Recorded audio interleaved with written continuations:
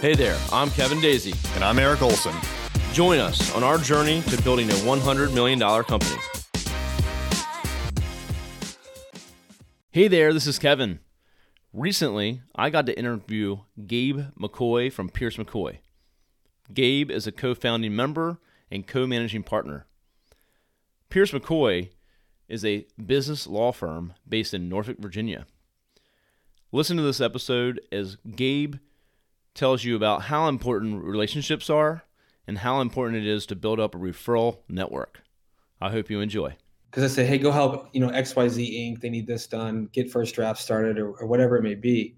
I'll tell them this was a referral from Cindy, from Bob, just so they know like, oh, okay, this is important. And not that it's the client in and of themselves is critical, right? They're everything, but the referral source matters too. And so absolutely. If you don't do a top, world-class job and deliver, guess who's going to hear about it? The referral source.